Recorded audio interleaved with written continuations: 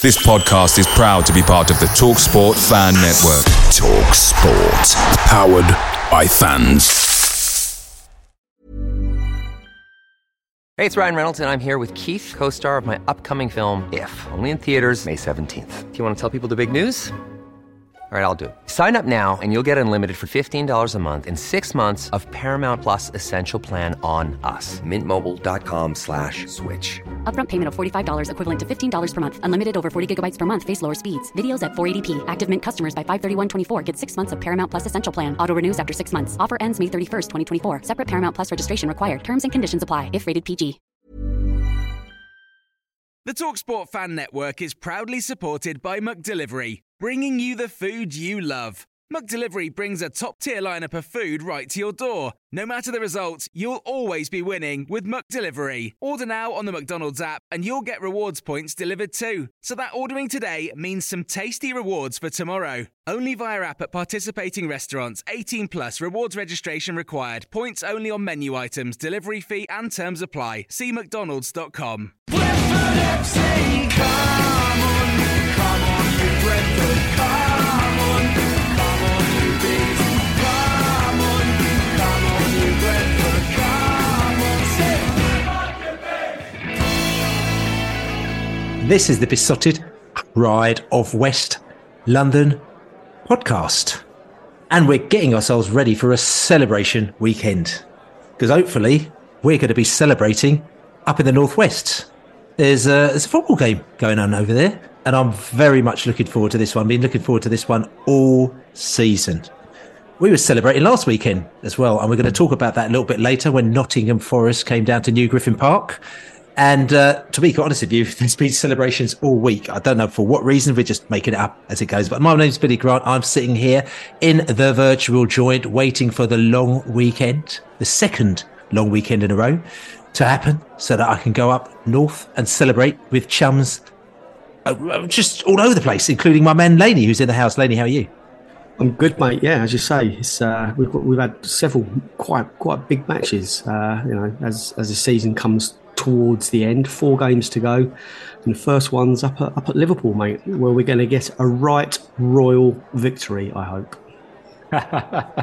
That's right, actually. Hopefully we're going to be kings for the day, as they say. But listen, looking forward to our trip up to Liverpool on all over the weekend. I'm not going to say on Saturday because I think it's a little bit more than that going on, actually. You know, it could be there for the whole year, as it goes. But like I said to you, we've got loads going on in this podcast. Like I said to you, me and Laney are going to, we're going to talk about all sorts of stuff going on as well. We've obviously going to look back at the Forest match, listen to the fans, what they had to say after the Forest match. JB has got some fabulous facts and funk. Actually, JB, I mean,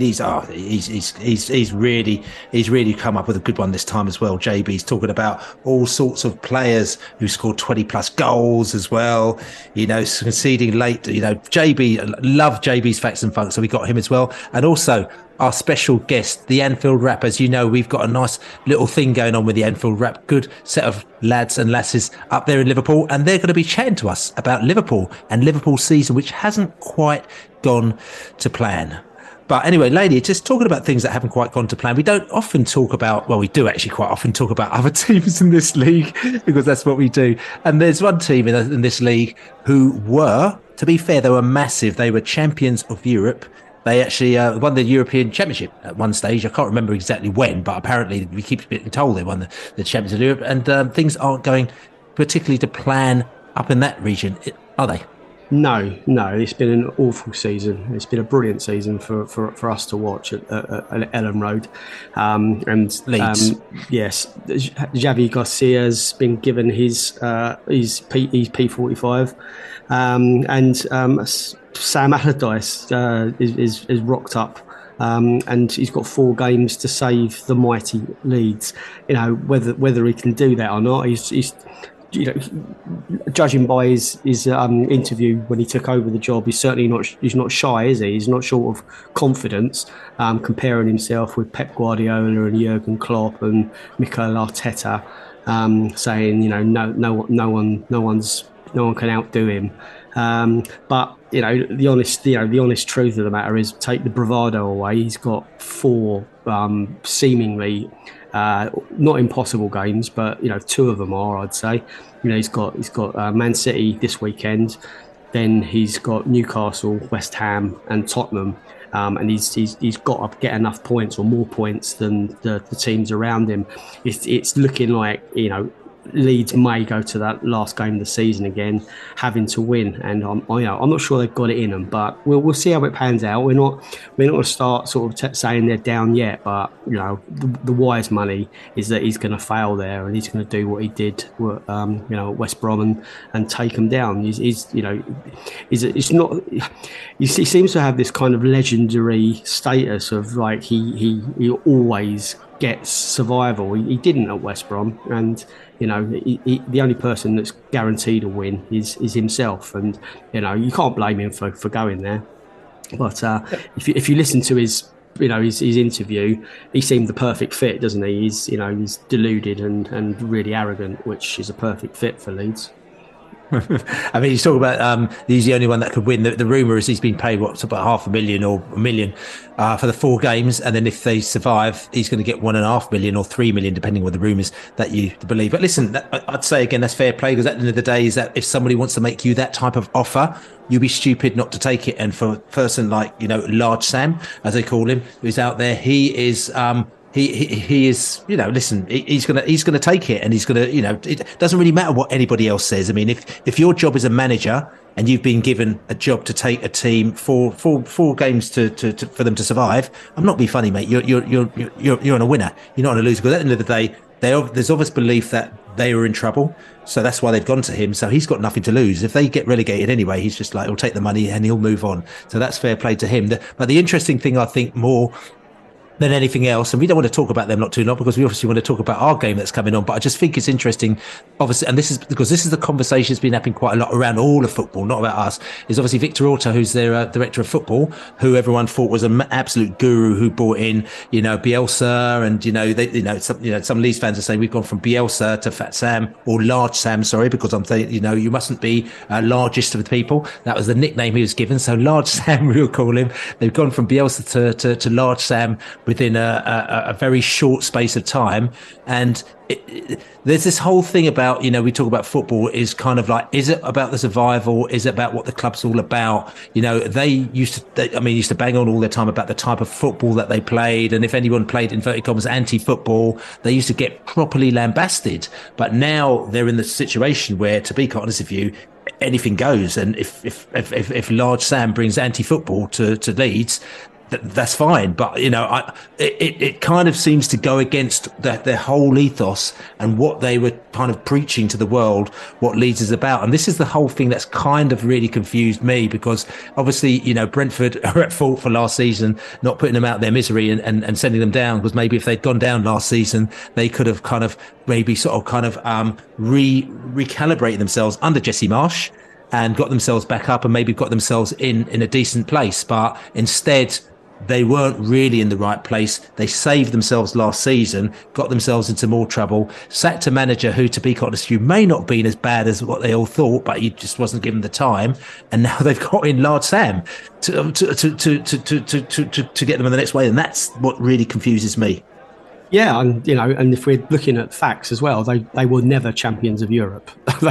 they won the European Fairs Cup a couple of times in the late 60s, early 70s. They did get to the European Cup final, like the Champions Cup final once, but they lost. So that's factually correct, I think. And as I said, we're not going to talk about them for too much longer, but it just does show you just how some of these clubs, it's just a clown car crash, isn't it? Once they talk about 5-year plans, and they talk about sustainability, and they talk about being really well structured and having a long-term vision, but you test the model slightly and it just cracks, and they sack anyone and everyone, and it just shows you a lot of time it works when it works, but you have to kind of go with the flow, and you have to be true and consistent, and learn from mistakes, and it doesn't seem like many clubs actually do. So we're not going to get all preachy. That's not the Brentford way, but there's not a lot of love between Brentford and Leeds, and I hope they go down. And just finally, if we just go back to the Odd Shaped Ball podcast, as we call it, which is that Leeds podcast, and I just remember that episode where they said it was humour, it was a little bit of banter as they go, but everyone that I've played it to, not Leeds fans as well, the borderline between banter and arrogance. And they saw another side of it as well. And I think that the line was what, Brentford don't deserve to. It's almost like they didn't recognise us being in the Premier League. And there's that whole thing, listen, we're used to it, so we don't really care. But it's almost like the really weird tables turn. This is 18 months later when, they kind of almost laughing at us being in the Premier League. They talked about us having second season syndrome. They're like, okay, they've survived this season, but next season it's going to be all over for them. And it's almost like 18 months later, you look at the situation, you sort of say, listen, careful what you ask for, lads, and karma is an interesting thing, is what I'll say. And listen, they might survive, but they've got bigger fish to fry than to laugh at us, because we're going off on our US tour, which they were actually pulled from because they thought, actually, hold on a second, Leeds United, we've just found out they're not champions in Europe, and also it looks like they might get relegated, so we don't want them to go to the USA with all these smaller clubs, because they're probably too big for this lot. So what we'll do is that we'll just let them sit wherever they are. So anyway, I shall move on from that, because talking about you were talking about Champions of Europe there. You were talking about things that just kind of going against the grain, that might make you feel a little bit uncomfortable, and you have to sort of debunk, right, these theories sometimes, lady. And on Saturday, when Brentford started the match last week, and they were kicking towards the West Stand in the first half, how did you feel about that?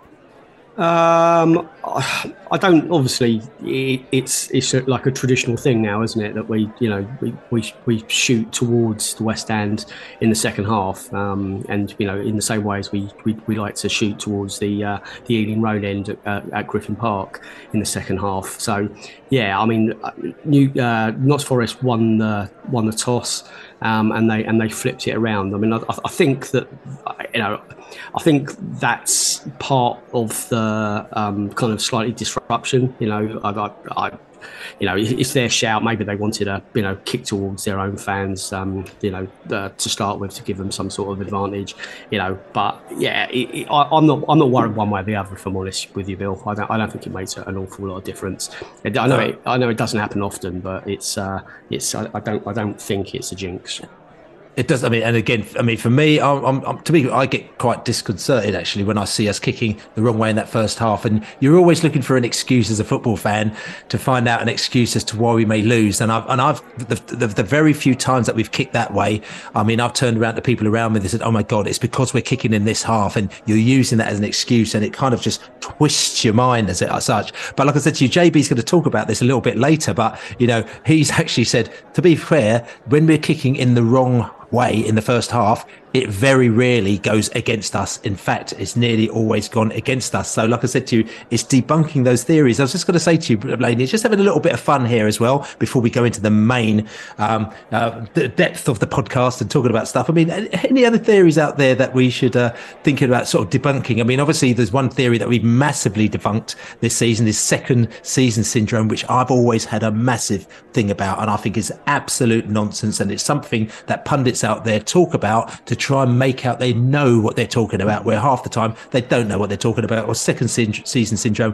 what does that mean? It doesn't really mean anything other than you're being very lazy because a team has come up, and because they didn't go up the first year, didn't go down and get relegated the first year from the Championship, they'll get relegated the second season. But it doesn't mean that you're actually looking at what's going on in and around that club. So many lazy people use that for us this season, that we're going to get bitten by second season syndrome, and that has been fully debunked, hasn't it? Yes, it has. Yeah. And I noticed there's a few of those people that were saying about second season syndrome are going, oh well, it's third season syndrome, and it'll just be continued. We're always going to be stacked. The odds are going to be stacked against us. Always. Well, not always, but in the first 4 or 5 years until you can get your bank balances up to be able to meet some of the big boys, and you look at the numbers. 3 seasons of 150 million quid is 450 mil. It's best part of £500 million that are going to be coming into our coffers, plus whatever our players are worth. Obviously, we need to start spending some money on increasing the calibre of the squad as time goes on, and assuming we do survive for the foreseeable future. But it's hard to go wrong when you've got a really excellent coach, B, a really good football philosophy, C, great director of football, and you've got this kind of backing by the owner, and this amount of money. So every year we survive, I think our chances of surviving increase. And you're always going to be threatened by relegation, but it's only if you play awfully, and we don't do that either. So again, taking nothing for granted, but we have certainly debunked that second season syndrome. I've got another one here for you, Billy. Too big to go down is another one that you hear that a lot, and the other one is cheats never prosper. I don't know if you've heard that one before.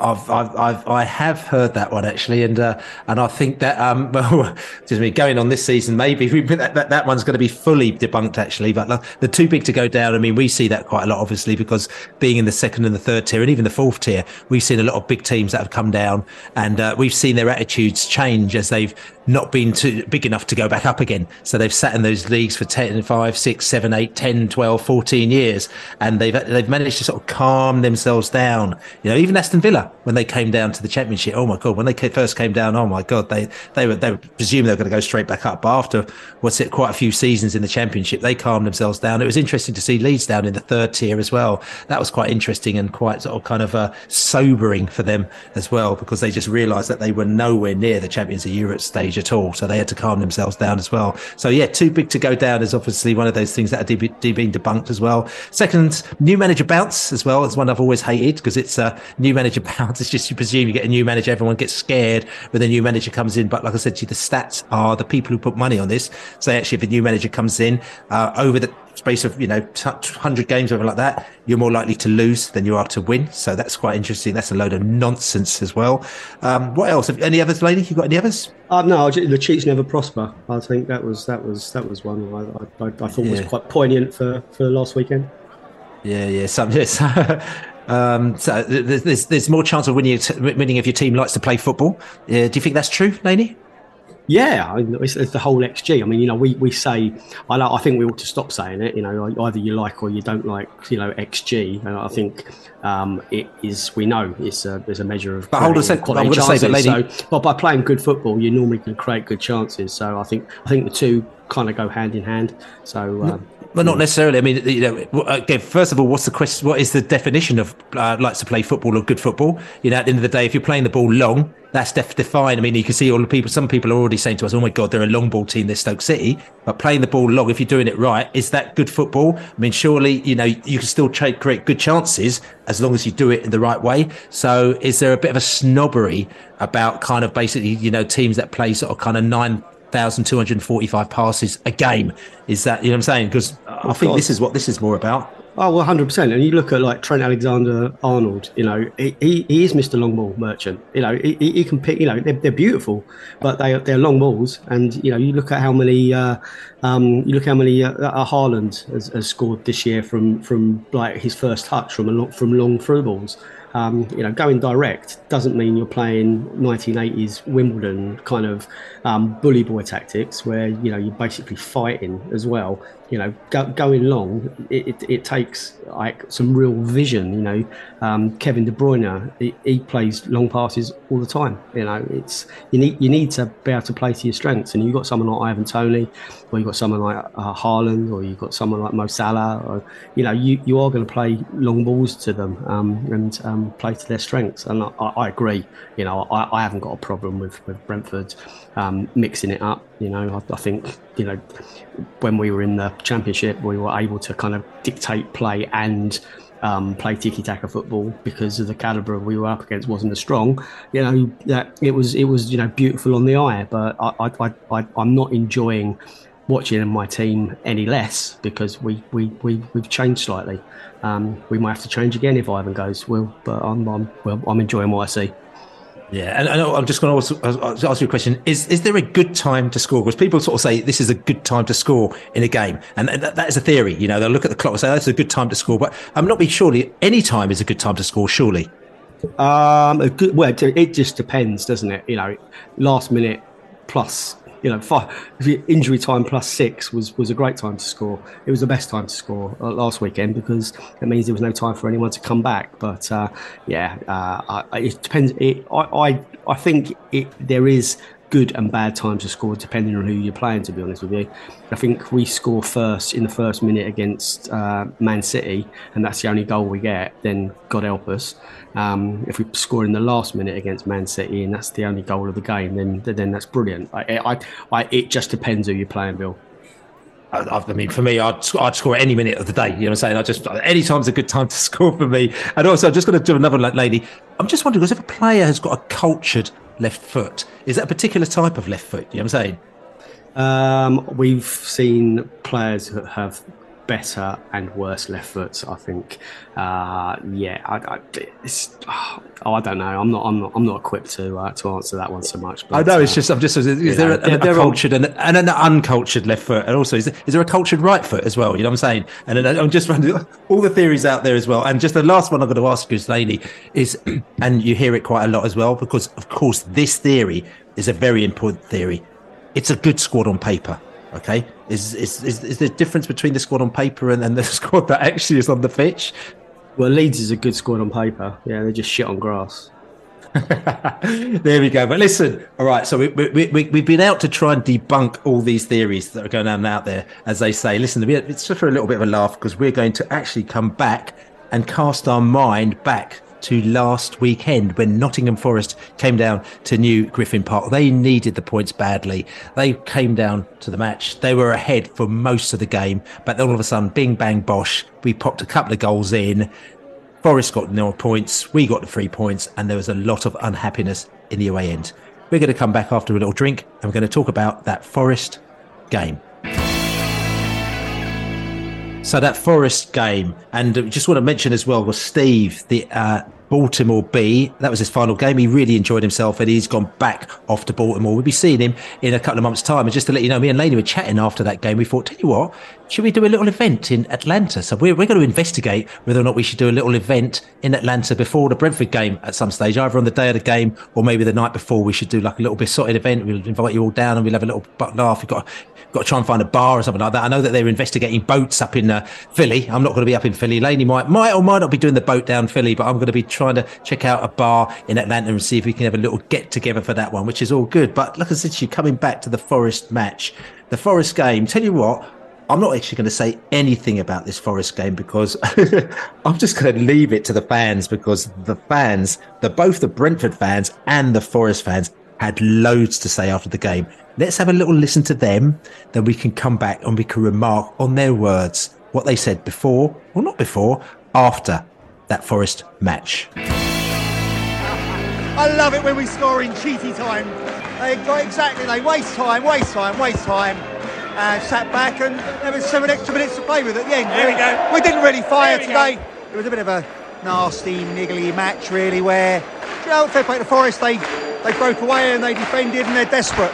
But ultimately, class, luck and cheaty time sorted us right out, and I'm very, very happy with those 3 points. It's really given me so much enjoyment. Wheaton's on fire. Your defence is terrified. Let's go on and finish the season on the home. La la la la la la la la la. There we go again. We got the points from the cheats. I think I've got a new word. Schadenfreude. The time wasting in the Steve Cooper standard styling was unbelievable today. Expected, but unbelievable. What a match to come back. Take a sad song and make it better, Josh. He put the ball in the net, he attacked. That's what we needed at that moment. Him and Ivan both. Ivan only had a few touches, but he made it count. What a match. What a day. But we played a better standard of football, and that's apparent. It's been that way all through the season, and it showed out in the end. That's it. Great win for the Bees. First half, we looked really good. Conceded a sucker punch. Second half, changed the team all over the place. Changed the midfield, changed structures, and I just didn't know where it was coming from. We didn't play that well, but what a comeback, what a win. And they deserve it for their time wasting, everything about it. Well done, because they fought to the end and they got their reward. And I thought couldn't see us getting anything out of it at one point, but bloody hell, hats off, brilliant job. They got their just desserts, and I hope they go down. Ooh! Just overcome by it all, you know. Yeah. It's an amazing comeback against a very, very mediocre team, and let's hope they go down. UBs. We can say the two mistakes from the goalkeeper. Navas cost us. I'm gutted. That game we should have won. But you got to give credit to Brentford. The fight to the end. That we should have won. I'm gutted. We just aren't good enough away from home, Billy. We find ways to lose when we're in good positions. I mean, today, I'm heartbroken at the moment, Billy, right? Because I love my club dearly. And I want my club to be like Brentford, safe and consolidated in this division. Like Brighton and Hove Albion, like Aston Villa, like Fulham. You can look at and you can look at Danilo's injury and like Cooper's made his substitution. That's all hindsight. But in the end of the day, the cold, hard, ruthless analysis says, in this division, which is so unforgiving, when you've got a game by the nuts, Billy, you have to finish it off and take your chances and get out of dodge with a 1-0 would have been amazing for us.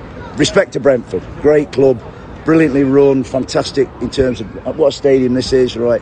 Great picking players. Just hope we can end up being like Brentford. That would be brilliant. As it is, we go away, we lick our wounds, get ready for Southampton a week on Monday, put this behind us because that's all you can do, and we start again, mate.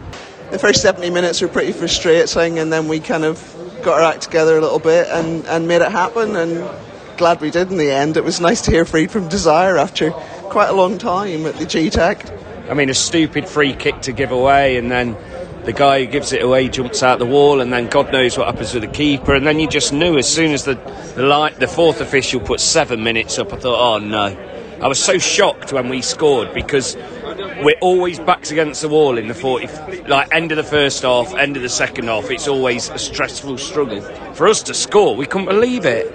And then, I don't know, just that to happen. A game where we never really expected to win, but the way it went, I'd rather it have been 2-1 after 30 minutes and the game peters out, and I felt so much better to be so close and to see that we're obviously going to be in the relegation zone, and then we don't play Southampton until Monday night. It's tough. I mean, Southampton is win at all costs now for us. I'm gutted. I'm so gutted. You've caught me at I don't know. It's just gutted. And Nottingham Forest are a shameful team to play. And I'm so pleased that I was on the opposite side seeing Steve Cooper, that ugly mug. I didn't miss that for 1 minute, and I'm so pleased that we beat him today. So there you hear the fans after that match. I'm just going to go through what that match was all about, okay? So Brentford, as a team, we were effective at creating goal-scoring opportunities through individual skill and also goal-scoring opportunities from set pieces. Nottingham Forest, they stole the ball from us often and they created goal-scoring opportunities from set pieces. Brentford, we had no significant weaknesses, whereas Forest lost possession often. We played with width, had large quantity of possession in the other half. We attacked down the right, we dominated possession, and we favoured crossing the ball. Whereas Forest, they favoured long shots, attacked down the left, attacked through the middle, and favoured long balls. You know, we had 14 attempts. to Nottingham Forest 5. Okay, 7 in open play and they had 2. You know what I'm saying? The top people, Josh De Silva with 8, then Ivan Toney with 7.4, and then Musa with 7.4, Danilo 7.2, and then Ethan Pennant with 7, according to WhoScored.com. Interestingly, you know, you see the stats and you see kind of what was going on in that game.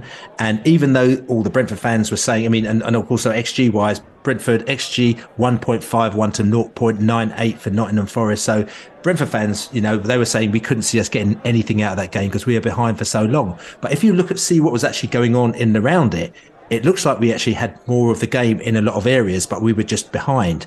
Would you agree with that, Laney? Yeah, looking at the details, with knowing that with the score, it was completely and utterly justified result. The Brentford got out of the game exactly what they deserved. They created more. They bossed the possession. The passing accuracy was excellent.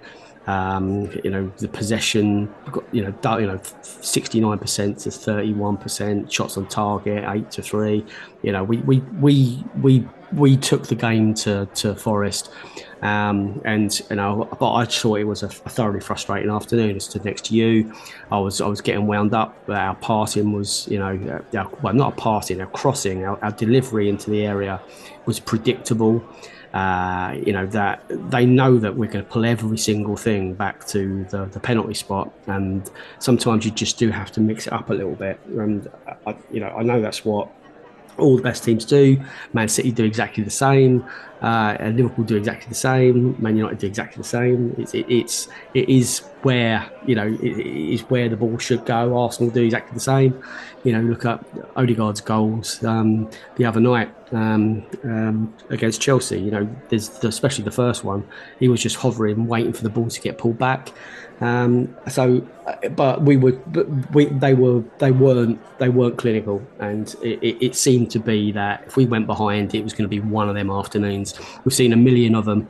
Anyone that's been watching football for a significant amount of time, or anyone that's been watching Brentford for decades, you get a sniff of it. You kind of know that you're on top, but if you don't take your chances, a team that are desperate, they're gonna, if they do get a goal up, then they're gonna just shut up shop, and they're gonna do everything to keep their noses in front.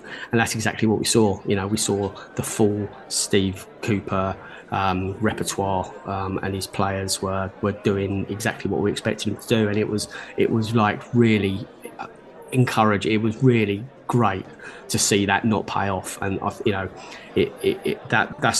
was the thing that kind of sent me home with a smile on my face. Obviously, seeing us win again, I can't tire of the free from desire bouncing up and down, but it was just a fact that we got what we deserved, and I think the footballing gods were smiling at us, Bill.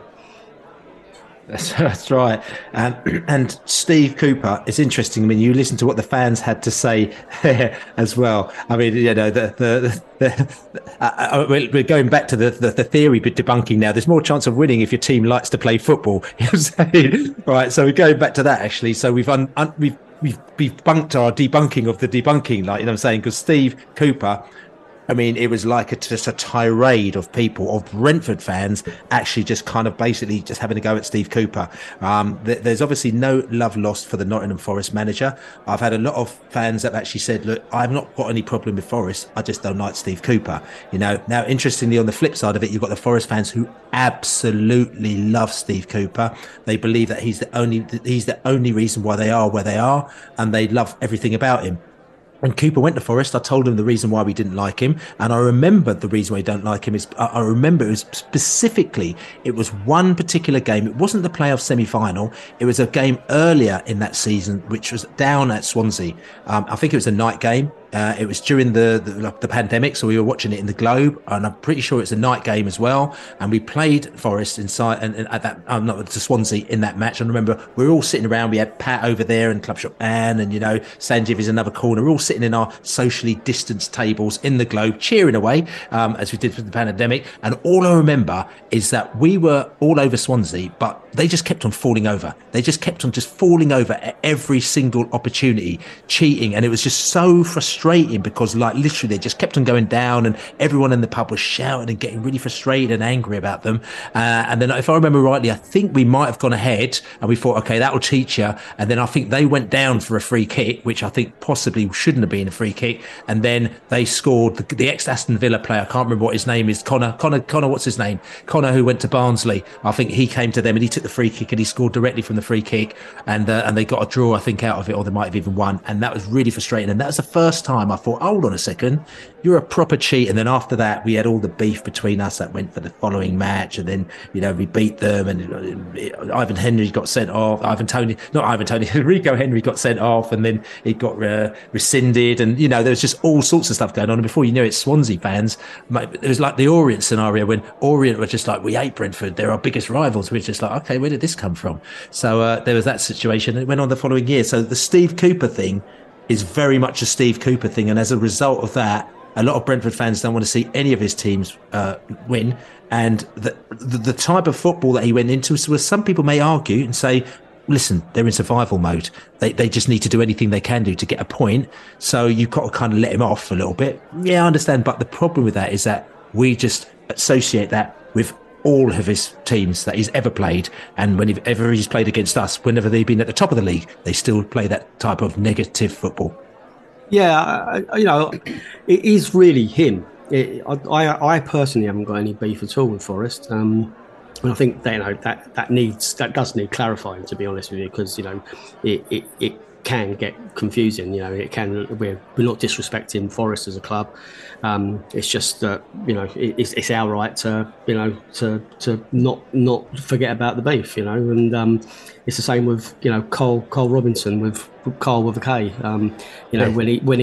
When he made up the accusations of people throwing glasses at him in the forecourt outside, after an MK Dons defeat, and some people making mug balloons to let off inside the MK Dons stadium for the return. If someone disrespects our club, then and they move to another club, sometimes the beef does get transferred. So as I said, it's not really anything to do with Forest. Although he's clearly got them playing the same way. Whether it's going to be enough to keep them up, I'm not sure. But if it's a choice between Forest going down and Leeds going down, where my vote's going to go on that one. I think there's 98% of the Brentford fan base is the same. And listen to what the Forest fans are saying. It's interesting because, listen, we could say what we want because we can do because we're in the elevated position. They're actually saying, it's really peculiar how Brentford fans have got this beef over Leeds and they'd rather, Leeds go down than us. And it's just like, well, kind of, that's just kind of how it goes. I'm saying that you'd probably be in the same position if you were in our shoes, but you're not in our shoes. So at the end of the day, we're sorry we didn't do you a favour last week, but that's because it's a football match. And as I said beforehand, and I said to the Forest fans afterwards on their podcast, I spoke to Mr. Dorr, and I said to him, listen, it's up for you. It's the ball's in your court. You can't rely on us and other teams to actually do the job for you. You've got to do the job yourself. So you've got to start winning some matches, and that's the long and the short of it. And they did maybe what we would have done 2 or 3 seasons ago. And as a result of that, they may end up going down. We didn't end up going down because it didn't cost us in the end, because we did enough last season to stay up. But maybe, as I said to you, just like I was saying with the Leeds thing, some teams have to go down to try and recalibrate themselves so that they can go back up again. And if that's what Forest have to do, I don't want them to go down, because I like going to Forest. It's a good laugh and it's a good set of people there. And like I said to you, it looks like it's going to be between Leeds and Forest and maybe or one other team. One of them three teams are going to go down. Obviously, there's a team that I'd rather go down rather than Forest. But anyway, just coming back to that game, I mean, Laney, no sort of kind of danger signs there for you at all?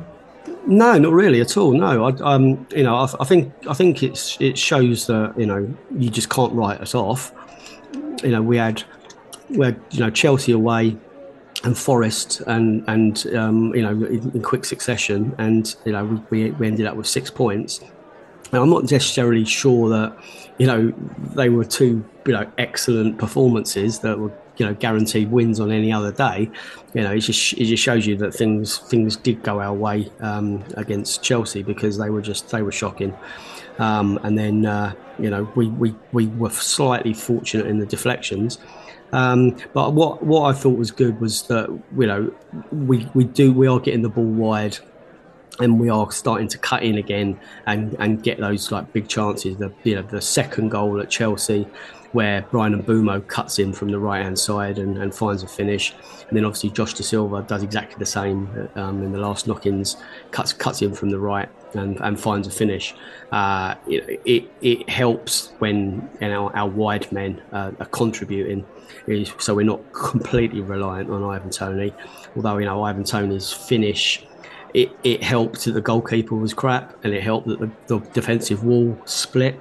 But you've got to give Toney credit and us for pulling the player away from the final man in the wall. He was obviously expecting a runner to go round the right hand side, or his left, and it allowed the ball to get curled round. It wasn't the hardest of shots, but Toney he backs himself, and for that to be 20 goals in a season in the top flight, you've got to tip your hat, haven't you, Bill? Definitely. And we'll talk about that in a minute, because like I said, JB comes onto that. Nottingham Forest, Thomas Frank admitted, he said Nottingham Forest did a good job to make it difficult for us. He also sort of emphasised the fact that they scored with their one chance, and then they made it even more difficult for them by bunkering down and making it difficult for them to score. So so that was interesting. He admitted the fact that Forest kind of almost like did a job on us, is what he was saying. But the other thing is that we pointed out, and I think this is the difference between last season and this season. He said that things weren't going our way.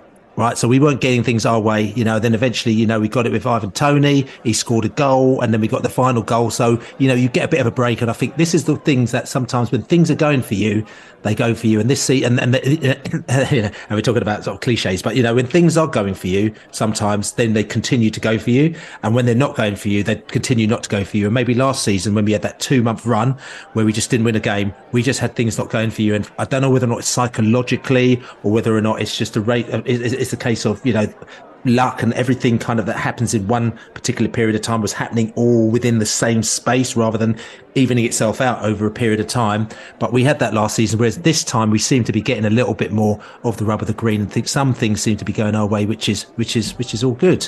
You know what I'm saying? So very, very happy with that. Tell you what though, tell you who is really happy with this is JB, because JB has actually got some facts and some funk. And he's going to be coming up with some very, very interesting post-Forest match facts and funk. Hey, I'm Ryan Reynolds. At Mint Mobile, we like to do the opposite of what Big Wireless does. They charge you a lot, we charge you a little. So naturally, when they announced they'd be raising their prices due to inflation, we decided to deflate our prices due to not hating you. That's right. We're cutting the price of Mint Unlimited from $30 a month to just $15 a month. Give it a try at mintmobile.com/switch. $45 up front for 3 months plus taxes and fees. Promo rate for new customers for limited time. Unlimited more than 40 gigabytes per month. Slows full terms at mintmobile.com. Picture the scene. All of your mates around, you've got your McNugget share boxes ready to go. Partner this with your team playing champagne football. Perfect. Order McDelivery now on the McDonald's app. There's nothing quite like a McDelivery. At participating restaurants, 18 plus, serving times, delivery fee and terms apply. See mcdonalds.com. Are you ready for this? I told you it was coming. Who? JB. And he's ready to sock it to you one time. Get it. Hello, Jonathan Birchall here again. Against Nottingham Forest, Josh Da Silva's late winner was the 100th goal we've scored in the Premier League. Goals in the latter stages of a game is not too much of a surprise, as 25% of those 100 have been scored after the 80th minute. For the fourth time this season at the G-Tech, Brentford started Saturday's game attacking the West Stand in the first half. Although it doesn't seem to have an adverse effect, as we have not lost any of those games, ending with 2 wins and 2 draws. It was the 10th time this season that we'd gone in at the break losing. In 7 of those, that was the final outcome. with just in 2 where we pulled back a point, Everton at home and Leicester away. Saturday was the first time we ultimately took all 3 points. Apart from Fulham's very late consolation goal, the latest we've conceded this season was in the 96th minute in a game away at Nottingham Forest. That goal cost us 2 points. Ivan scored his 20th league goal of the season, but he was already certain of being our top scorer for the 3rd successive year. Only 7 other players have achieved that in our 96 league seasons. Charlie McDonald 12 years ago, Robbie Cook in the 80s, Steve Phillips in the 70s, Billy Dare in the 50s, and pre-war Dave McCulloch, Jack Holliday, and appropriately on the Besotted podcast, Billy Lane.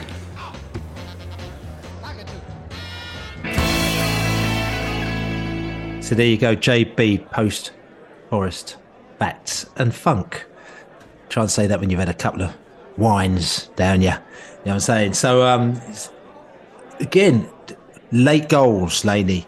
25% of our goals have been scored after the 80th minute. We are the never giving up team. No one want to play us, will they? No, I think we're really fit.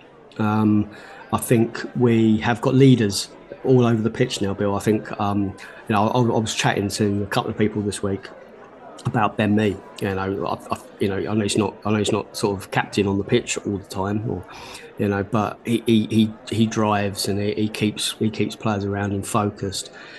He's a winner, and I think that because we've got that kind of leadership at the back, we've got Raya, who's now I'd say edging towards world class, and then you've got Ivan Toney, and then you've got the midfielders. I know we were missing Norgard on Saturday, and hopefully he would back up at Liverpool. This is just that experience and that confidence. And I was just saying that I don't think this season would have been as good as it is if we hadn't assigned Ben Mee. I think he is such an important player for us, and I hope he's around for next season as well. I need to get that clarified, he's been one of the best signings we've ever made, and he plays a part in those late goals, Bill, because we do keep it tight, and we're able to stretch the game all the way into the final phases where we're able to soak up pressure. We've got that real solidity to us. And we back ourselves to keep a clean sheet in a lot of games that we weren't last year. To go to Stamford Bridge and not concede, even against the current Chelsea team, takes some doing.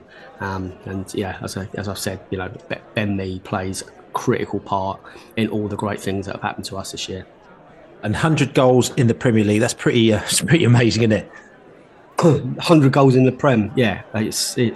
I'm looking forward to the 200th. I mean, nothing I see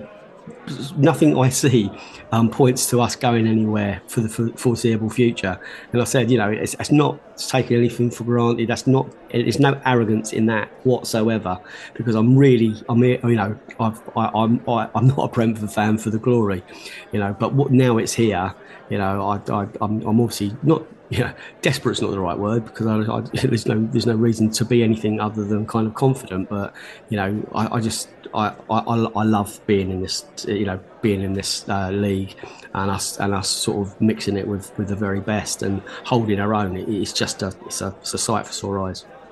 And also Ivan scoring 20 goals, plus as well this season. Again, £5 million from Peterborough, what would have happened if we had actually got Ivan Toney this season? We were meant to get him in January with Ollie Watkins in the side. We would have 100% got up that season with Ollie Watkins and Ivan Toney in the team. And God knows what would have happened the following season. It could be pretty amazing. But listen, things happen for a reason. He's now scored 20 plus goals for this season. Of course, it's going to be hard to keep hold of him, no matter what's happening with the whole betting scenario. It is good. But also the other thing is that what I loved is just the hark back, okay, to the players also who scored 20 goals this season, plus goals for this season as well. Obviously, Charlie McDonald, we remember him back in the he was almost in the early days of the Benham days. When Benham took over, Charlie McDonald was our top striker at the time in the was it third tier? It was the third tier at that time, wasn't it, Laney?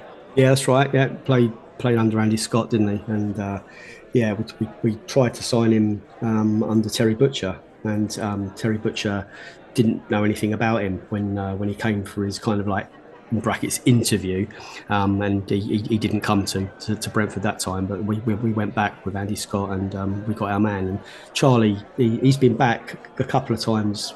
He was back a couple of times last season, I think, wasn't he? And we saw him out on the pitch, and he did play a really good part in that transition. He was a quality striker at that. It sounds like it's a real backhanded compliment.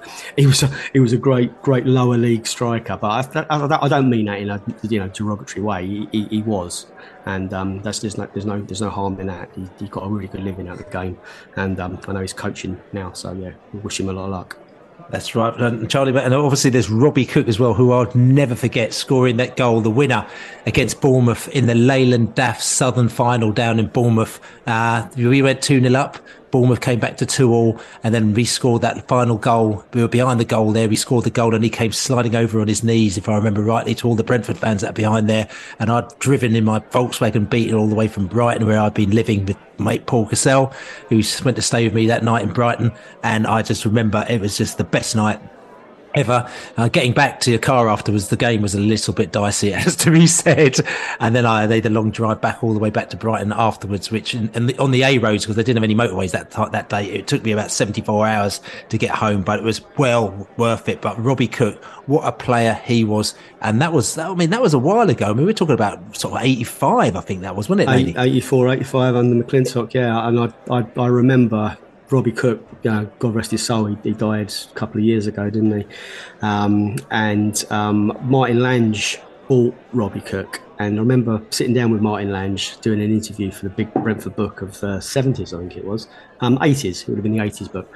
And Martin Lange said that to get the money to buy Robbie Cook, he had to sell a Ferrari 350 GTO.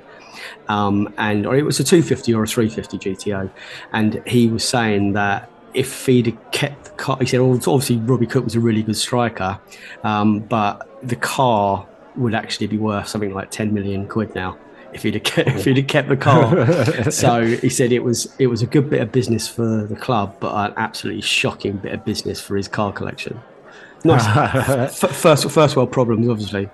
First world problems, definitely. Obviously, there's Steve Phillips as well for the original posse as well. He was the man when I first started supporting Brentford as well. Little Stevie Phillips used to score lots of goals for the Bees as well. There as well, Laney. You remember Steve Phillips, didn't you? Stevie Phillips was he was in the team when I first started supporting the club. Yeah, he famously wore a yellow T-shirt underneath his red and white Buckter Brentford shirt, and yeah, Stevie Phillips, Andy McCulloch, and Barry Tucker, and Danny Salmon, and Len Bond, and all of those players were just so important. John Fraser, they were just massively part of why I'm still a Brentford fan now. That's the Brentford I fell in love with. And Stevie Phillips, again, another not backhanded compliment, great lower league striker, prolific at Northampton and at Brentford, and he goes Southend as well. But I think wherever he went, he scored a lot of goals in the 3rd and 4th division, and shame he couldn't have gone up one more time with us. Yeah, and we're talking about starting at the 4th tier as well. And this is where it really comes from. I said we've got a lot of new listeners, but it comes from, listen, we didn't start in the Premier League, mate. We started in that 4th tier. It's called the 2nd division now, but it was called the 4th division there, and we were in the 4th tier. And these players played a massive part to where we are now, and you'll see them, they come down and they're on the pitch the whole time because we still keep in touch with these players. And they also come down to the Besotted socials as well, which we will probably have a little chat with you about, because we were talking about this. We need to pull this one together as well, which we've got a few little plans for now that we come out of pandemic zone, and actually venues are actually kind of putting on events and stuff like that as well. But the last one I love as well, lady, because as you said, he's linked it into Besotted, Billy Lane as well. Billy Lane, the top 20 goal scorer as well. I don't remember him, but I just think he's got a great name, and I think it's definitely Besotted. Yeah, the Lanes. Yeah, I mean, I'd love to be able to say he was a relative, but he wasn't. But I do know the relatives of Bill Lane do live down Lakewood Road in Brentford still. I went round to their house and to see if they had any memorabilia and stuff. And they had a few bits and bobs, but there was Bill and Jack Lane, who were part of that sort of 2030s and early 40s first halcyon days for the club under Harry Curtis. They turned us into the first wave of top flight Brentford, and that was just an incredible time to be around. And unfortunately, there'll be no one left amongst the fan base now that remembers that. It was just too long ago. But Jack Lane and Bill Lane, heroes. Yeah, definitely. And I think they were probably a little bit too old to have played for Brentford in the last time that we actually finished above Chelsea in the Premier League, which was, if I remember rightly, it was I think it was 38-39 season actually was the last time we finished above Chelsea in the Premier League. I'm not sure if there might have been one just after the war, but I don't think I think they finished above us just after the war in the sort of 46 season actually. So 38-39 was the last time we finished above Chelsea in the Premier League. And I'm not trying to count any chickens or whatever you call it anyway like now, but I think this season may be the first time since 39 that we maybe finish at the top of that West London mini league, as they call it. But anyway, we should move on because we got a match on Saturday against Liverpool. We're going up to Liverpool. We're going to have a laugh. It's a 5:30 kickoff, which means it's going to be on TV, which means it's going to be a bit difficult for some people to actually make it up there, but still there's going to be enough bees up there going to be having some jokes. We're going to go away, have a few little drinks, come back, and we're going to talk about Liverpool. So there's an argument to say that we probably aren't playing Liverpool at the right time. Could have played them maybe about a month or so earlier. It might have been a little bit better for us. They're coming off the back of, 5 wins in a row. Saying that it is their third home game on the trot. They're looking a bit tired. They did beat the F word Fulham last night as we speak as well, 1-0. I think was it with the penalty as well. They've got Champions League doubts unless they continue the run they're at the moment now. They're a little bit jaded, it has to be said. Liverpool, Laney, is this a good time to play them? Probably, yeah. As you said, they've won 5 on the trot. Those wins, those streaks don't always continue, and three games in a week at home. I remember us doing that a fair bit, and you don't often win the lot. They'll be looking to get revenge over us from the 3-1 win at the G-Tech earlier in the season. A night never to forget, and they stand every chance of doing that. However, I say, the sequence probably will come to an end for them. Whether it's a point, we get a point there, or we win. And they'll be aware that we won the last 2, and the game we lost against Newcastle, we deserve to get something out of, and the game that we drew against Villa, we deserve to win. So there's things that could have been better, and we probably deserved a little bit more out of those last few games than we got, and maybe they got a little bit more than they deserved, because to be fair to Tottenham, although they went 3-0 up, Spurs came back and they created enough about them to have probably could have won that game. Actually, they hit the bar a couple of times and missed a couple of sitters, and then against Fulham, it was there was a couple of fluffs there by the Fulham players. It could have been a draw there another time. So, they have ridden their luck at times, but we have seen that they're blessed with an incredible amount of talent, and you pick up you play them on the wrong day and you end up like Man United did, losing 7. They're capable of doing that to you as well. So we have to hope they're just a little bit jaded. They take us a little bit for granted, and we were able to take the chances that come our way. We actually need to turn up. We didn't do that last year. I don't think. I think it was one of them games for us. I think it was a lot of effort to get up there, and it was just a really sort of flat afternoon. So hopefully turn up and we can start looking at these last 4 games and ending the season on a proper high. Proper high. So listen, I mean, we're going to go over to our chums. We've got some chums. There's the Liverpool chums. We've got, Spirit of Shankly chums. We've got, Anfield Rap chums. We've got all sorts of Liverpool chums all over the place. And we've got John from the Anfield Rap. I basically go on the Anfield Rap probably once every 2 or 3 weeks, actually, and have a good old chat about Brentford, just about Brentford. They want to know about us, and literally once every 2 or 3 weeks, maybe once a month, I go on the Anfield Rap. And every now and again, we like to get the Anfield Rap on our podcast. They've been on every single one of our Liverpool Brentford podcasts, and here we go again. We got John, who knows absolutely everything about Liverpool. I'm having a little chinwag with him to find out what's been going down at Anfield. So big game on Saturday. Brentford's chance to get 6 points off the mighty Reds, the Liverpool. I mean, I never thought I'm going to say something like that. This is actually blowing my mind. But listen, this is all good, man. As you know, we have got some good chums, some good buddies up in the northwest of the country. And up in Liverpool, we got the Anfield Rap. We got John from the Anfield Rap on the other line here, just giving us a little bit of a vibes. John, how you doing? Yeah, really good. Thanks for having me on. Appreciate it. That's all good, man. And you're saying, are you looking forward to your celebration bank holiday weekend, which is very different up there because it's all about some sort of European, not European tour, but European vision, isn't it? Yeah, we've got Eurovision fever massively here. Obviously, Liverpool is hosting Eurovision next weekend, not this weekend, but the festivities have started already. There's a Eurovision village, which is being built as we speak, right by our office. We're lucky enough to have a space in a studio right on the pier head on Liverpool's famous, next to Liverpool's famous Freak races down here in beautiful Liverpool. And yeah, they're building a Euro village there. There's lots of people coming into the city already to enjoy it. And so, yeah, that is taken over the city. Delighted. We love to throw a party here in Liverpool, and this is going to be, longer than a week, and fantastic for the city. Great to show it off sort of all around Europe, and yeah, everyone's really looking forward to that.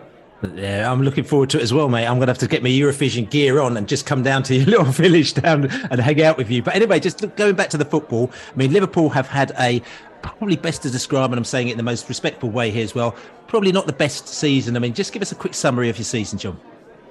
Yeah, no, that's been more than generous, really. We started flat, and we were like, well, maybe that's kind of understandable. After the season before, it took a lot out of us, physically, mentally, and so. But we kept thinking, oh, I'm sure we'll get going soon. And then it was, well, I'm sure we'll get going after the World Cup, and then it never really did. Now they've strung a few wins together. It's 5 wins in a row currently for Liverpool.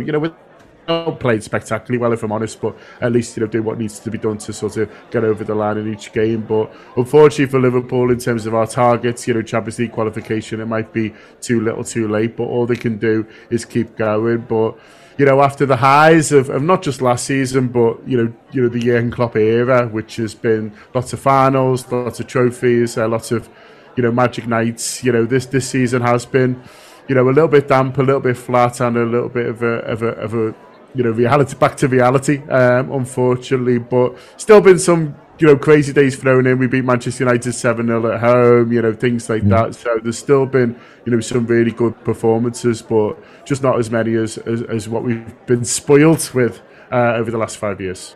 And you talked about Klopp. I mean, he's obviously once revered. I mean, he's the man that's brought you, so much joy. You watched some great football with him. He's a right character as well. This season hasn't gone well there must be various reasons. I mean, what's the feeling with him? Has it changed? Has it shifted? It's not really shifted, no. I think there was a feeling that last summer there was maybe a little bit more that needed to be done on the squad that he maybe realised. And so I think one criticism of Klopp amongst some Liverpool supporters is that maybe he's a little bit too loyal to the players who have served him so well. And listen, so many of these players have been brilliant, but there's a few of them who are getting on a bit now, and he's still sort of picking them more often than not. There's a few others who, even the ones who are leaving, he tried to sort of get on longer contracts and things like that. So I think if you were to have a criticism of Jurgen, is that maybe he's a little bit too loyal and not quite ruthless enough, to say, well, this player has been brilliant for us, has been brilliant for Liverpool, but we need some younger legs. But so I think maybe there were some mistakes made there last summer, but we all know he's the man to move us forward. We'll all think we know better than the manager sometimes, don't we, as supporters, even if they are Jurgen Klopp. But I think you know, it is a big summer for Liverpool. I'm expecting, you know, quite a few out and quite a few in, because you need a lot of energy to play in this Liverpool team, and it's a bit of a young man's game, I think, certainly playing in midfield. And so I think with the right reinforcements this summer and a bit of a refresh, I'm sure we can be back firing under all cylinders under Jurgen Klopp next year. That's right. Okay. So, I mean, listen, and again, not being disrespectful, but I'd say Liverpool are a million miles away from Champions League football. Saying that, if you win in the next 5 games, if you win every game as well, then it might be different, but you're quite away from Champions League football. How's that going to affect you next season? Because again, this is something that we've got no idea about. It's a million miles away for Brentford, but we know that the teams sort of kind of gauge their season on whether or not they make Champions League football or not, because it'll affect the players they can bring in and so on and so forth. So how will it affect you? Yeah, it's an interesting question, Billy, and we'll have to sort of wait and see. You know, I think financially, you know, it is a bit of a hit, and our owners are quite prudent. They're not ones to, you know, like down the road from you guys, to just throw 300, 400 million pounds in a transfer window and hope for the best. You know, they are, you know, they're investment bankers at the end of the day. That's how they've made their money, and so they're very careful sometimes, you know, for our liking, a little bit too careful. I know the managers maybe mentioned a couple of times as well, he'd like them to take, you know, a few more risks, but that's not how they've done things. And to be fair, you know, we have had a lot of success under them. But so the worry is that maybe if we don't get Champions League football this summer, then is the money there? You know, are they going to make the money available for that rebuild I mentioned before? I still think Liverpool is a big enough club and has had enough recent success to attract, you know, the very top players. You know, I don't think 1 year out the Champions League necessarily affects that. I think obviously if it becomes then 2 or 3, then players start to think, well, you know, am I better off, you know, somewhere else? But I don't think necessarily. I think you can normally persuade, you know, most players that it's, you know, this is just a blip and we want to be back in it next year and look at our pedigrees. So I think it's more the financial stuff than attracting the level of footballers at the moment. But we'll wait and see in the summer. Hopefully, you know, the owners as well recognise that you know, a bit of surgery is needed in the summer, and they back the managers to do that. Right. I mean, I was just talking about, just flipping it as well, talking about the summer. Brentford off to USA in the summer.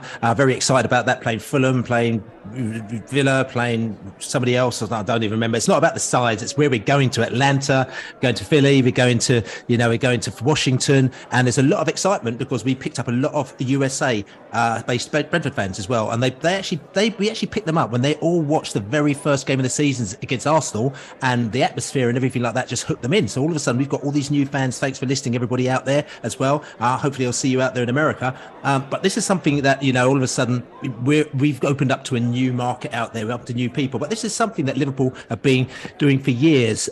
Just talk to me just briefly about the globalization of football. Is it something good or is it something bad? Because there's good elements, but also bad elements about it, aren't there?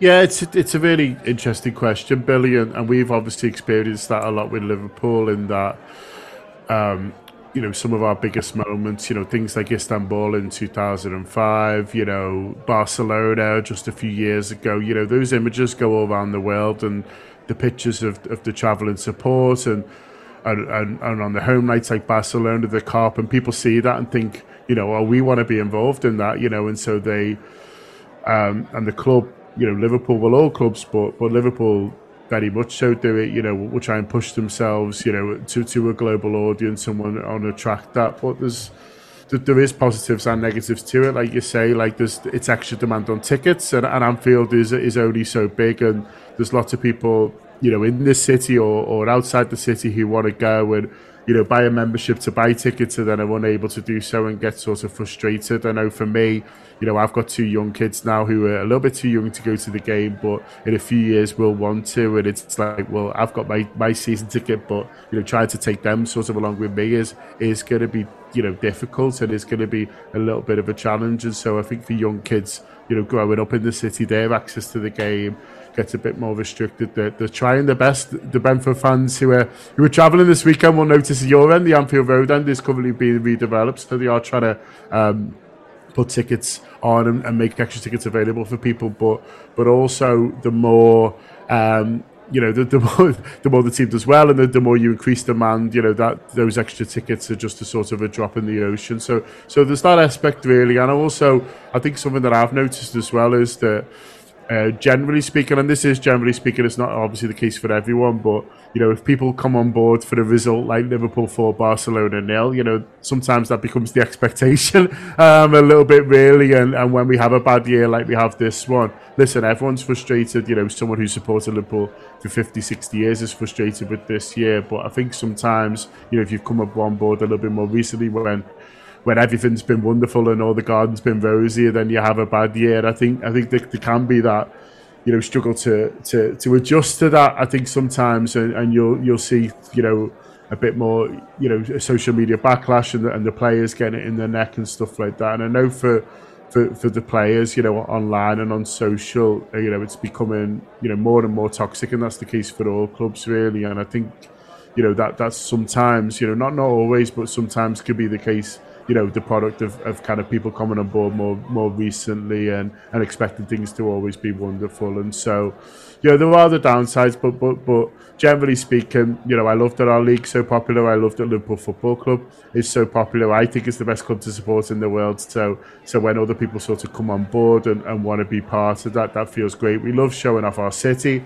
We love having people come here and tourists come here and spending money and enjoying it and going back around the world and becoming, evangelical, if you like, about sort of where we live. We love all that as well. So there is two sides to the coin, and you just need to balance it best. Definitely. I'm just going to ask you a quick question. I'm saying this again respectfully, but I'm just going to point, because obviously you've heard the song as well, because you were talking about, getting the new fans in. I mean, so when fans sing that the away fans, like, you're just a club full of tourists as well, because you've got one section there which is full of maybe people that aren't, because I know you're a hardcore fan. I know loads of Liverpool hardcore fans going for years, but obviously you've got a section who may come in weekly, buy their tickets, sort of kind of tourist people who come in, play over the odds, and maybe not create the same atmosphere as you would do.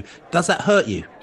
I think I would encourage everyone who sort of comes to the game to make as much noise as possible. And, a lot's made out of, people sort of coming in and doing the, as you say, paying over the odds and just coming for the spectacle, really, rather than to be part of it. And you'd encourage anyone, once, I think personally, I don't know you agree, Billy, once you step into the stadium, you're part of that game, and it's your job to do everything that you can to make your team win. And I would encourage everyone, no matter how many times they've been. And sometimes there's a problem with people, at Liverpool, who've had the season tickets for almost too long, and they just sort of sit there and it's like, oh, I sort of I've seen all the best players in the world, I want you to sort of entertain me. So you want everyone to remember that you are there, not just as a spectator, but a participant in football. And that's when Anfield at its best, and that's when all stadiums are at its best. But listen, we can take a few jibes, you know what I mean? That's what football's about a little bit, isn't it? We're not trying to all sanitise it too much. And so if we get a bit of stick from Brentford for being a tourist club on Saturday, then listen, we're all thick skin. We've all worse in football grounds than that. That's right. So listen, I mean, talking about Brentford, earlier this season, there was a famous victory for the Bees. Brentford beating Liverpool 3-1. Atmosphere was amazing. The game was amazing. I mean, for us, that is. And again, I'm not saying that. I mean, a lot of your guys came down to the Globe, as we do beforehand. Loads of Liverpool fans came down. We had a good drink beforehand. After the game as well, we had a good drink afterwards. You shook hands. We had a beer. We talked about football. That's what we do. But, in between, for us, for the first time in ages, it was a victory for us. I was there in 89 when you beat us 4-0 in the FA Cup quarter final. I was there in 83 when you beat us. Was it 4-1 or 4? I think 4-1 in the League Cups, the League Cup, the Milk Cup, or whatever it's called then as well. I was there all those times, and you had the pain. But Liverpool were a massive club then. We were a tiny little club. So for us to get that victory for me on that day was truly, truly amazing, and it was a great game. Did you see that coming though at the time? Yeah, I think so, because I think we were struggling. I mentioned before about how poorly we started the season and how it took us such a long time to sort of get going. And so I was worried about that Brentford game, because I think one of your manager's real strengths is that he looks at the opposition and he thinks, how can we get out them? How can we exploit what they struggle at? Because every team, no team's perfect. Not even the teams at the very top. There's always something.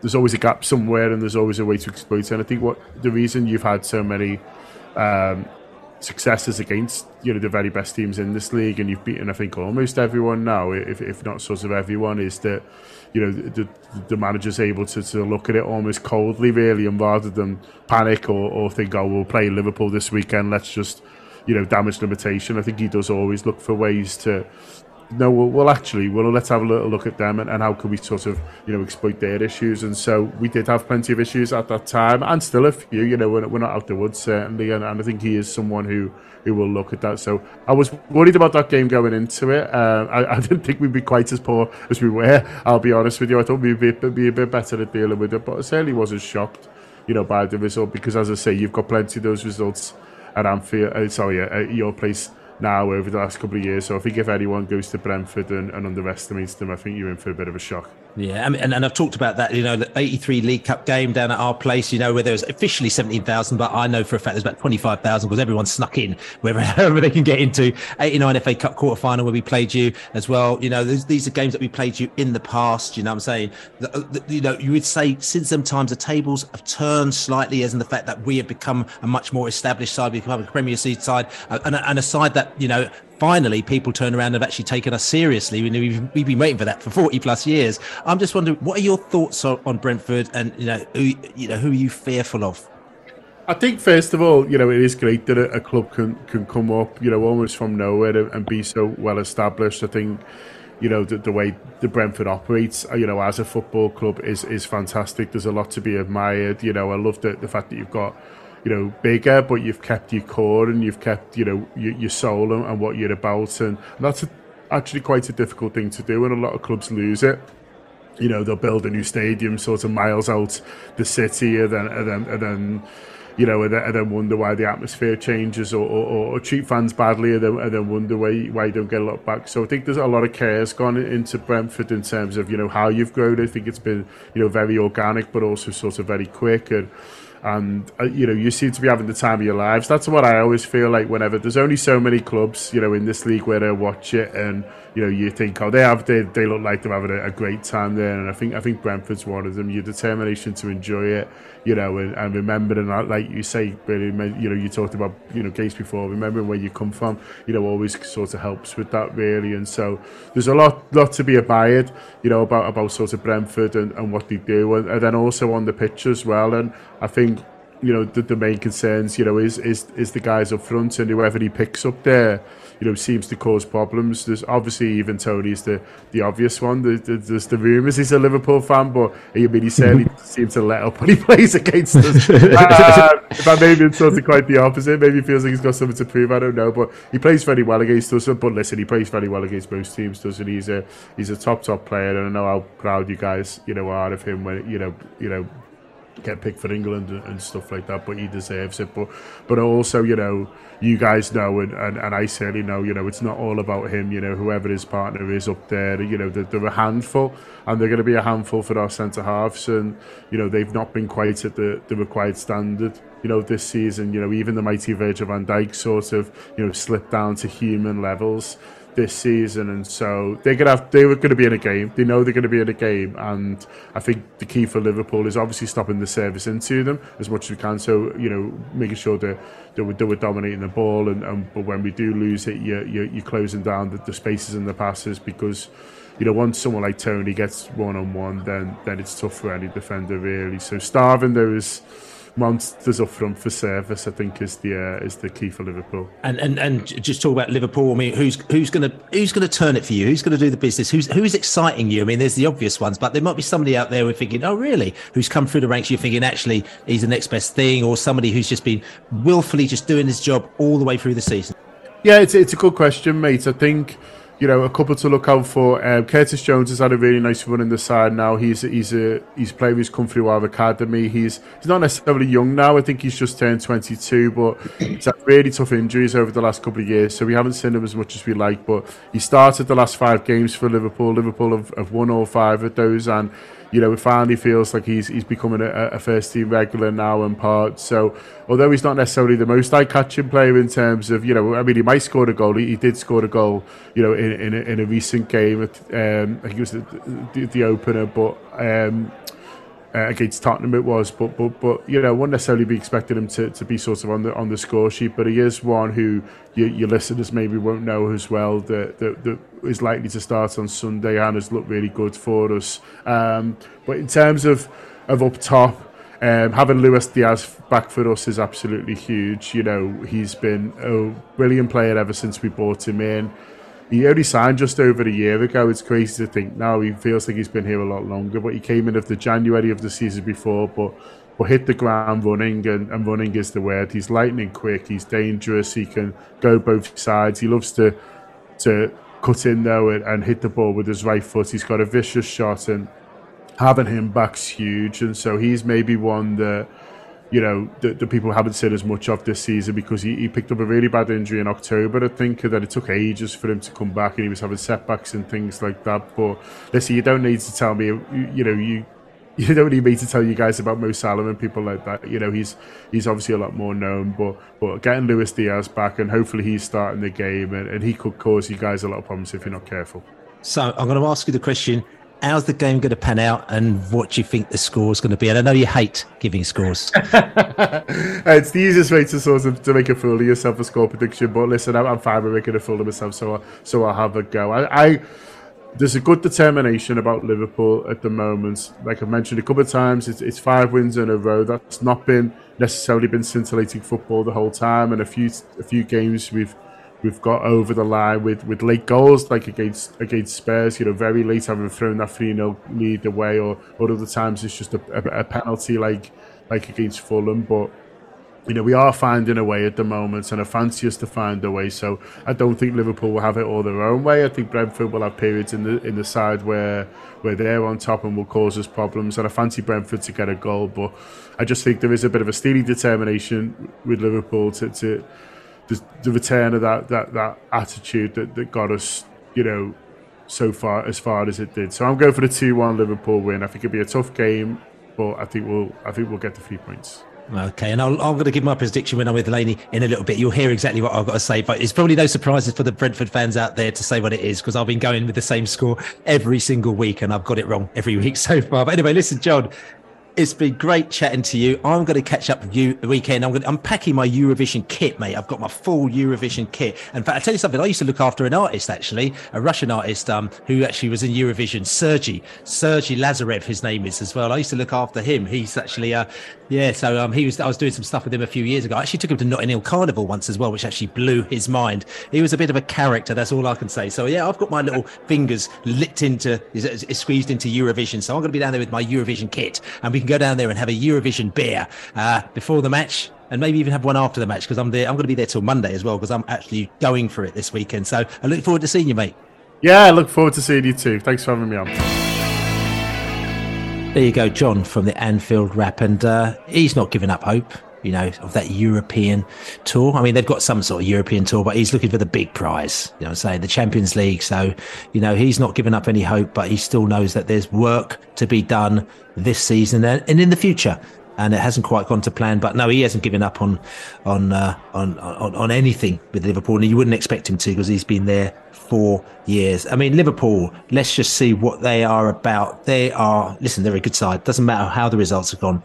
Very good at creating chances, using through balls, very good at counter-attacks, good at attacking down the wings, coming back from losing positions, scoring chances, attacking set pieces, protecting the lead, and defending set pieces. Where they're weak, defending against attacks down the wings, defending against through balls, defending against skillful players, avoiding individual areas. They're very weak, avoiding offside, stopping opponents from creating chances, and defending counter attacks. They'd like to play possession football with short passes. They attempt through balls, often control the game in our half. They attack through the middle and down the right. They're not aggressive, and they play the offside trap. Counter attacks, Laney. Is this where Thomas Frank is thinking? Yeah, I mean, 100%. That's what any team that got a brain on their shoulders would do there. You're gonna have to soak it up, and you're gonna have to hit them, and when you do hit them, you're gonna have to make them count. So, I noticed that, Jurgen Klopp, he criticised Tottenham for being a counter-attacking team. He said, he expected more from them. He expected them to sort of, take the game and impose a style of play a little bit more. But Brentford aren't in that position. So, we can't be expected to, be top 4 team quite yet where you actually can sort of, dictate play. So, that's exactly what I'm expecting, to be honest with you, Bill. I just hope it's not all one-way traffic. We've got enough, Sharda and Josh Da Silva and Brian Mbeumo and Wissa. We've got players that are going to be, able to sort of get out wide and run at Liverpool. I think they have frailties at the back. Tottenham showed that on Sunday. You can hurt them. Ivan Toney, I'm expecting him to not be marked out the game, but he needs to sort of raise it slightly. He hasn't necessarily sort of been at his the most powerful at best the last few weeks, but he's still dangerous and he's still got goals in him. So I think we've got enough skill and speed buzzing around Toney to cause problems still, and we expect players like Yanel and Jensen to sort of to get into the area and to get some shots in as well. So we've got the ammo belt. We just need to go there and do ourselves justice, as I said. So interestingly, in this game against Forest, against Chelsea and Mbeumo, he was left on the bench and he's brought off the bench and he came and he did some wonders. And then him and Sharda were back in against Forest. Do you think that was a tactic? Do you think it's a tactic to just kind of save the players' legs? Do you think it was a tactic because of the opposition we were playing? And how do you think he might react against Liverpool? It gives us the options we need. It can do it one of like 2 or 3 things. He can play Mbeumo and Toney, which has been our strongest attacking combination, or not. There's Sharda there. I thought Sharda had a bit of a disappointing, bit of a frustrating afternoon. I think maybe Sharda sort of summed up our frustrations where he didn't, apart from a couple of turns and only a couple of moments. I thought Forest were going to be the opponents that he could really shine against. Maybe he'll have to do that up at Anfield. But going back to what I'm expecting from Thomas Frank, he can keep his cards a little bit close to his chest. I think the 2 games, the Forest match and then the Chelsea game, and the performance against Villa as well, it showed you that we can mix it and create chances against the very best quality teams in this division, and you have to include Chelsea in that. And I know it's they're shocking form, and there's a mathematical chance they'll go down. Of course they won't, but you have to look at the team, and there is incredible talent there, and we went there and did a job on them. So I'm confident that if a couple of things combine, we do need Liverpool not to be at their best, but if that happens, then I'm confident we can get something out of it. So Laney, listen, we're going to Liverpool on Saturday. It's going to be a long weekend. It's going to be a fun weekend. Is the fun going to continue in the 90 minutes of that match? I'm going to ask you. Yeah, I'm going to go for it this year, Bill. I'm going to say it's going to be another really positive afternoon. I'm going to go for a 1-1 draw. And I'm going to go, as you know, I'm going to go for a 2-0 win for the Mighty Bees, only because it came in, and I actually didn't do a podcast when we actually got a 2-0 victory, and every single podcast we've done since there's been no 2-0. So I'm going to go for the 2-0 Brentford victory against Liverpool on Saturday. So listen, you and me, we're going to go up early on Saturday morning. Like I said to you, we're looking forward to meeting the characters for a few beers at lunchtime. We're drinking quite near to the ground before the game. Actually, there's a big bar with a big garden, big beer garden with lots of bees, and Liverpool fans go as well. It's going to be good, isn't it, Laney? Yeah, I'm really looking forward to it, mate. It's going to be a good 48-hour knees up. That's what I say. That's right. And talking to John as well, as he said to you, it's all Eurovision. So get your Eurovision underpants, get your Eurovision, swimsuits all sorted. Like I'm saying, just get ready for that, because they've gone full Eurovision zone. And I've got a little party in Liverpool on Sunday night as well. My mate's got a party as well. So it's full on party zone for me and Laney this weekend. We're looking forward to it. Anyway, this is the Besotted Pride of West London podcast. Don't forget to subscribe to us on all good channels and also write us a review. Thank you for the beers, everyone that's bought us some beers out there. besotted.com/beer. Don't forget Besotted Global as well. besotted.com/global is a little global community. We will be doing our USA tour kind of chat thing probably next week, because we've got West Ham and they're on a Sunday, West Ham, so we'll have an extra day, and so we might have a bit more time to chat about stuff, so we could talk about that for the people who want to know about what's happening in America. But other than that, nice chatting to you, Laney. We got Laney in the house. You too. Afternoon, Bill. Oh, good afternoon to you too as well. Everybody enjoy yourselves. Hope you enjoy the podcast. Don't forget to check out the post-match podcast, prideofwest.london. But we're going up to Liverpool, looking forward to Eurovision, as we say. Come on, you bees. You bees. You bees.